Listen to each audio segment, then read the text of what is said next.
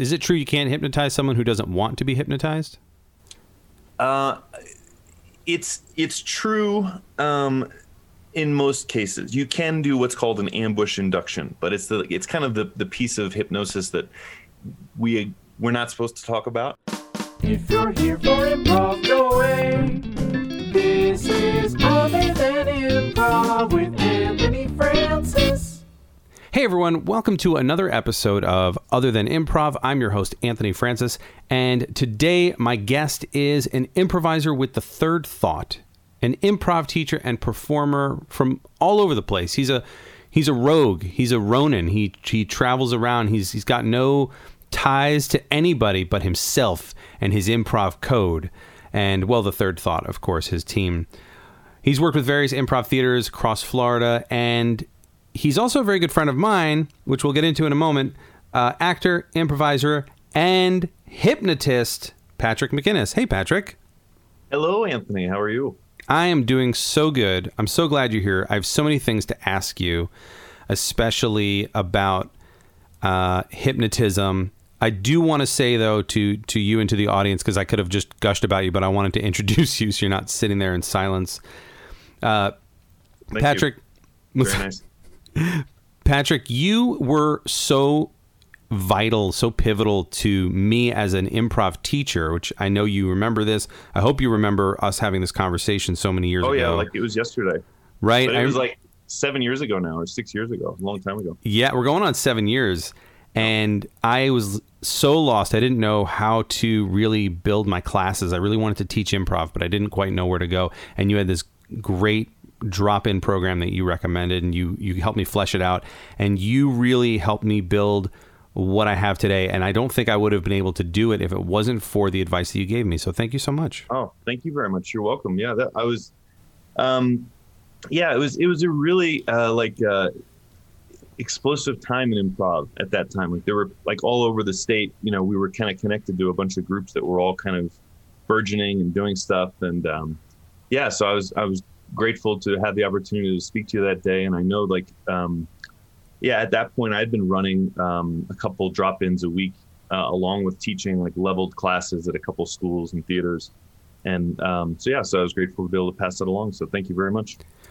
I just wanted to get it on the record. That's as much improv as we're going to talk about now because... Great, yeah, because that's not what this show's about.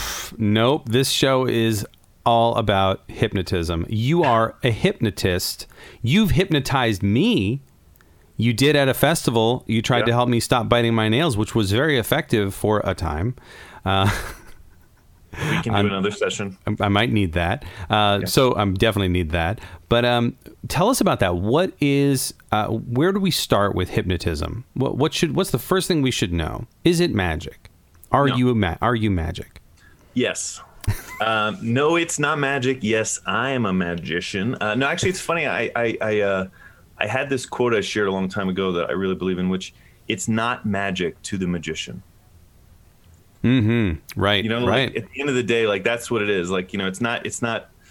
But in hypnosis is not magic. It's something we actually experience every single day. Like we go into trance states usually at least once every 90 minutes. Really? And it matches the same cycle that we go into dream states.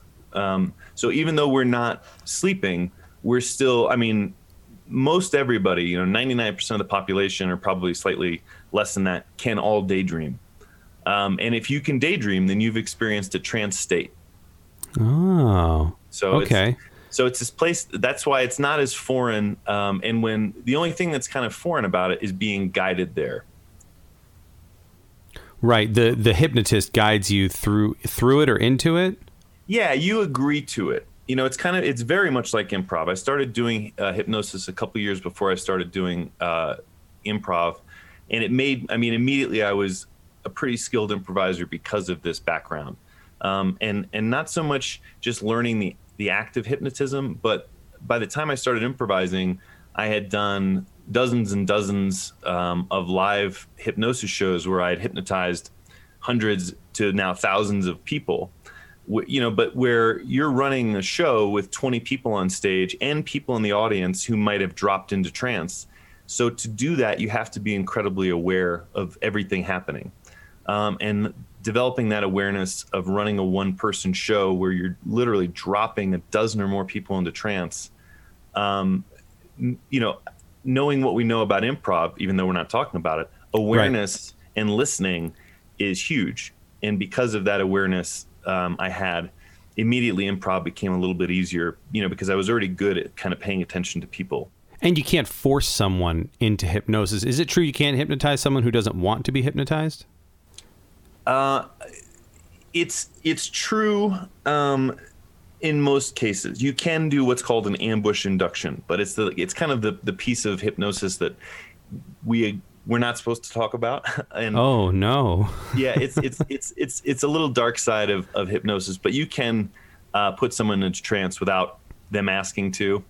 But it's unethical, and so there you go. Wow. Okay. So if I get put into if I get hypnotized, can I unhypnotize myself? Can I break myself out of a trance? Or what's going on with those people on stage? Are they actors? No. Again, I've had like a lot of shows, and if I feel somebody is not sincerely in trance, if I feel like somebody is kind of just going along with stuff, I'll kick them off the stage because it lessens my show. And I've seen that before. I've seen a show. I've seen Rance Rizzuto. Yeah, I know Rance. Yeah. I've seen him do his show, and I saw him do that where he just takes people and takes them off the show because they're not really feeling it, or he's not sure if they're really feeling it. And that's the thing. They may either be distracted. Maybe they went up feeling embarrassed. Like you need somebody who wants to have the experience because it is kind of unique. It is. I mean, even though we daydream all the time and we sleep and dream all the time, and it's a very similar state, we don't experience this all the time. So the idea of, once somebody is in a trance state, you can literally make them into Wayne Brady. This was like before I did improv, I used to say I turn regular people into Wayne Brady. Because the skits that I do through the, hypnosis, people become like real performers. Like they, and because, and it's not that they can't perform and then I've turned them into a performer. They just normally don't sing in front of people. But they don't have those sick rhymes though that Wayne Brady pulls out. They absolutely can bust out sick rhymes. What? Yeah, I haven't tested that, but I have. But still, like people can absolutely dance and get down and become characters. Like the commitment level exceeds almost anything we've seen on stage through improv because they're fully believing this. Like there's in their mind, it's completely real. Wow.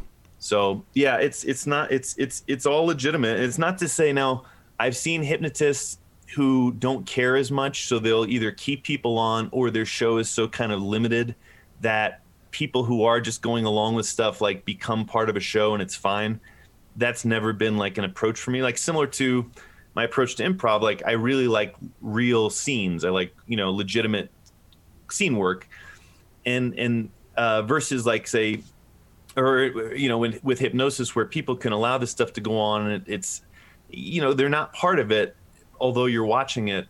I would rather kick those people off so that like the show everybody that sees it goes, wow, those people are legitimately experiencing this, Right. Oh yeah, so it's really just to kind of highlight and focus in more on the people who are really experiencing it.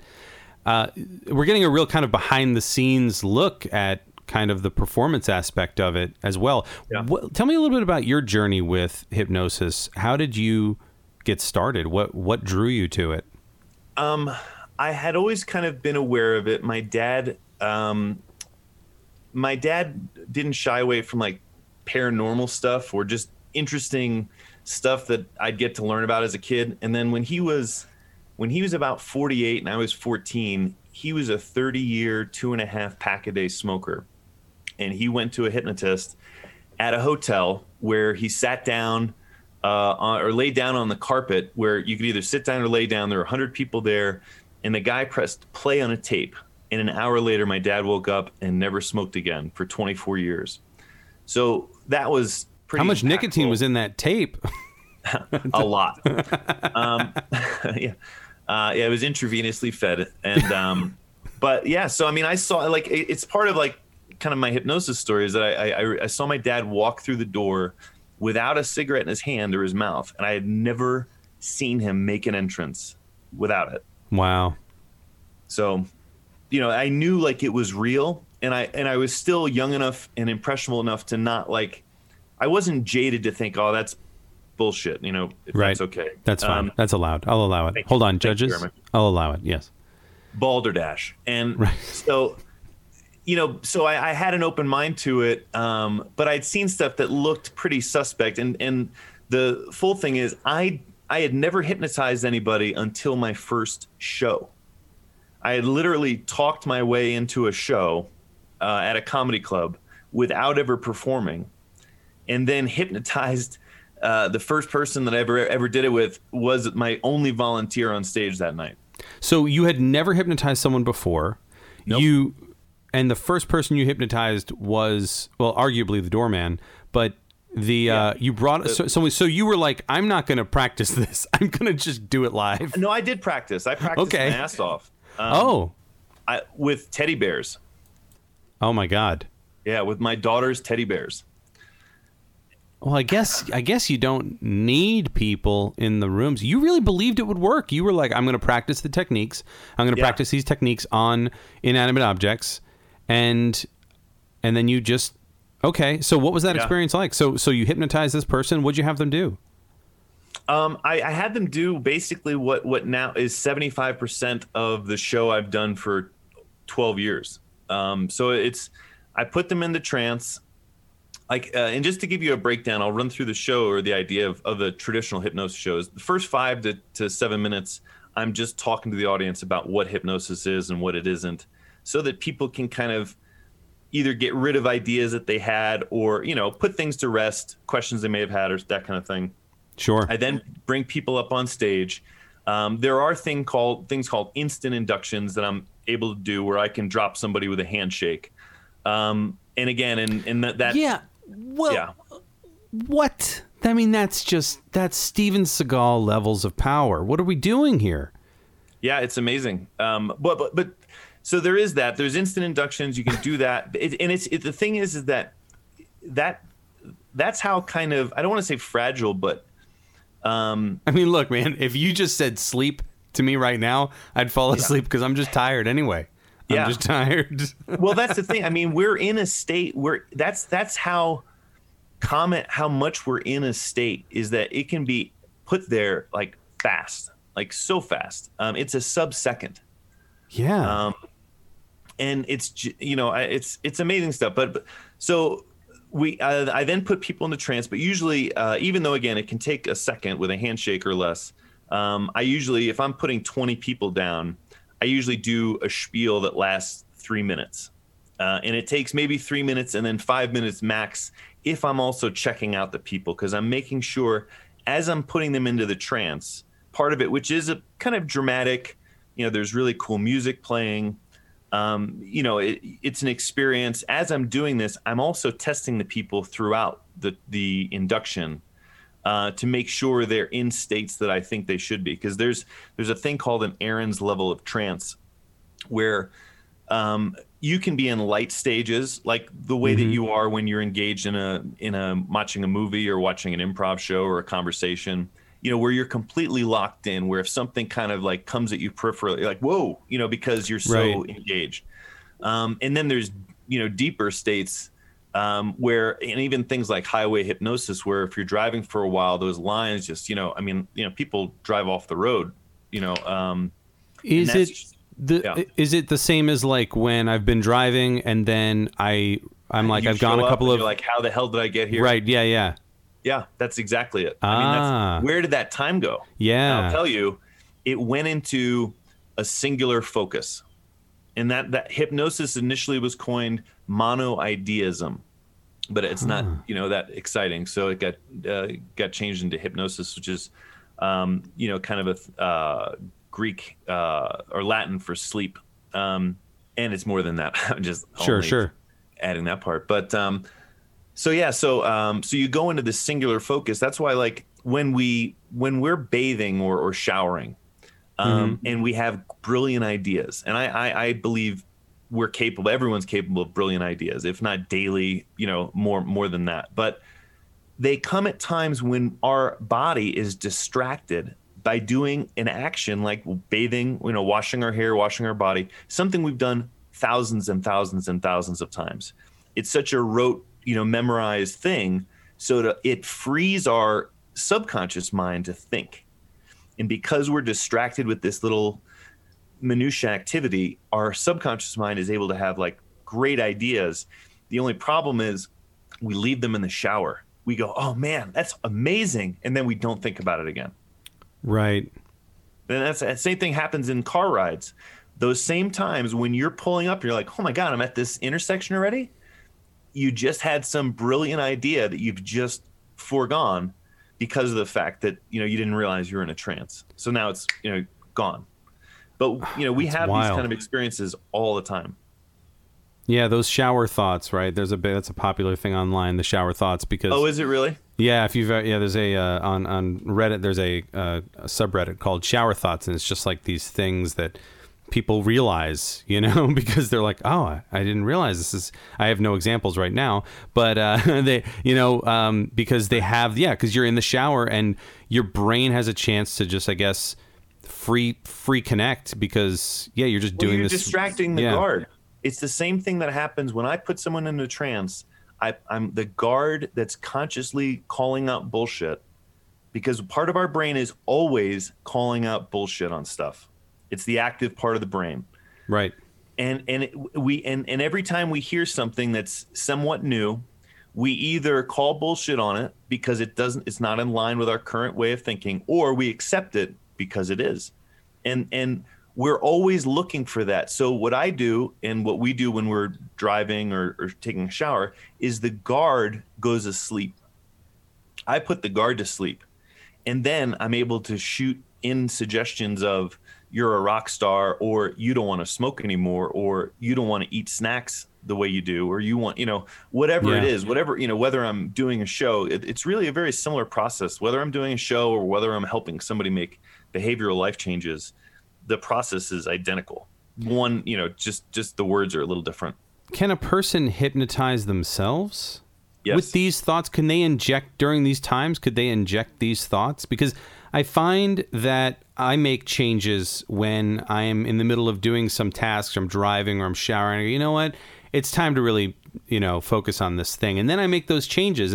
But it started in those places. Yeah, those little conversations. Yeah, it's like it happens in my head. Like right now I'm working out again. I'm doing a month-long routine, Todd Blue's workout routine, if anyone's interested. It's a 2-month program of different weights and different exercises, and I've been really upset because I've had this weight rack behind me that I haven't used, even though I have been home, but I haven't just been home. I've been in the middle of a pandemic. But, sure. I finally said, I'm going to do that. But I didn't do it because of any active thing. It happened during one of those quiet moments like you're talking about. Is that this kind of the same thing? Yeah. I think it is, and also I think that's our connection to our own higher consciousness. I think that's the voice we should be listening to. Because there's two voices, if not more than two voices, and one of them supports our best choices, and one of them wants us to do the easiest thing possible. And we're in a battle all the time between those two voices, and we're at our best when we take the high road, literally. And, and I just got finished listening to a book called Can't Hurt Me by David Goggins, who's just an unreal dude. If you haven't heard about him, that name sounds familiar. He was a Navy SEAL.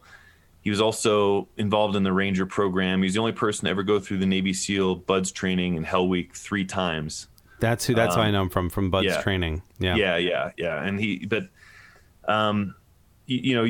you can choose. We're all basically. He suggests we're always trying to find the easy way out. And if you want to really make gains in your life or whatever you want to do, you have to kind of force yourself to do something uncomfortable every day, something you don't want to do.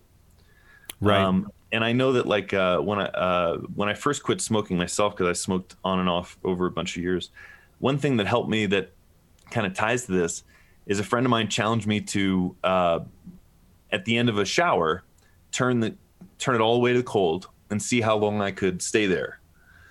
and it's to prove that you have the ability to, kind of sustain and pain.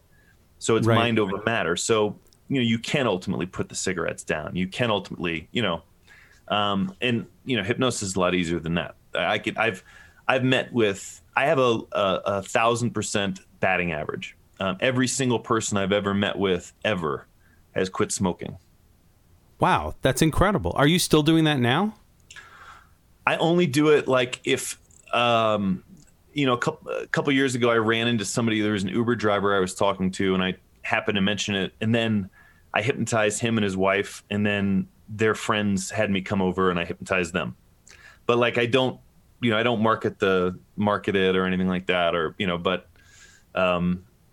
But yeah, see, it's just amazing to me that you're walking around. You have this ability to just help people stop smoking, and no one knows it. They just pass you on the street. This is like an incredible.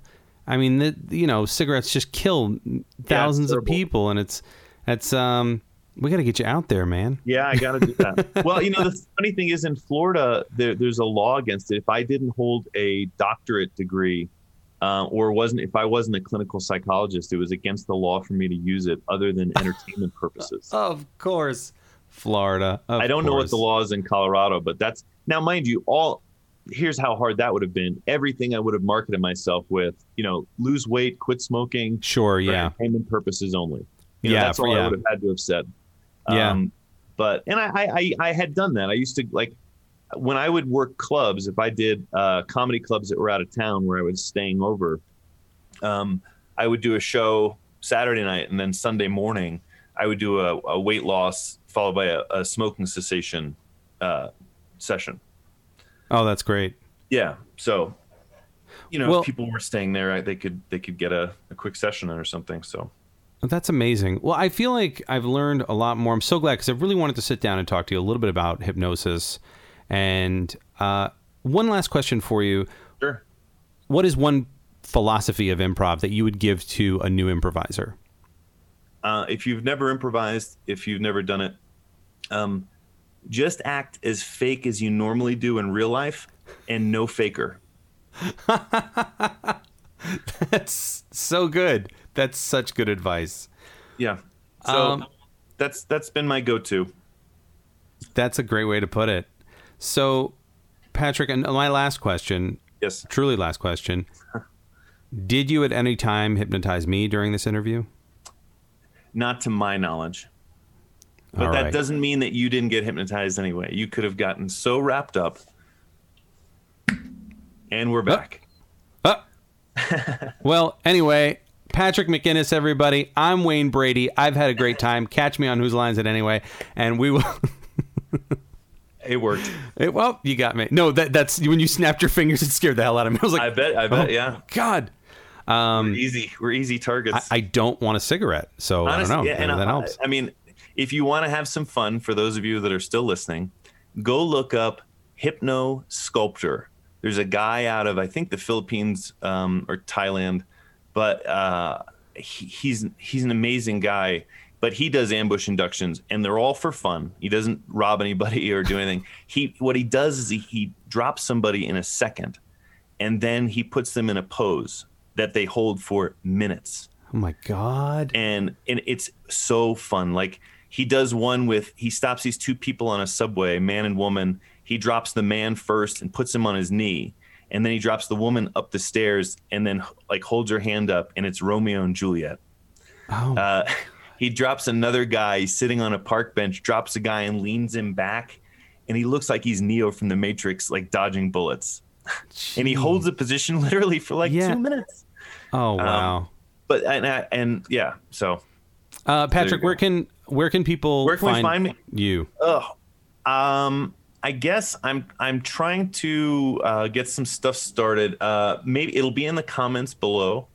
But I'd say if you look me up, Patrick McInnis, artist and educator on Facebook, you'll find me there. And then hopefully that'll direct somewhere else when I stop using Facebook. Oh, brother, I know. We got to get out of there. Yeah. Awesome. Well, cool. Well, Patrick, thank you so much. Again, great to talk to you. Thank you. And I appreciate it. Yeah, so good to have you. All right. Well, we'll see you all next time. Take care. Bye-bye. If you're here for improv, go away. This is Other Than Improv with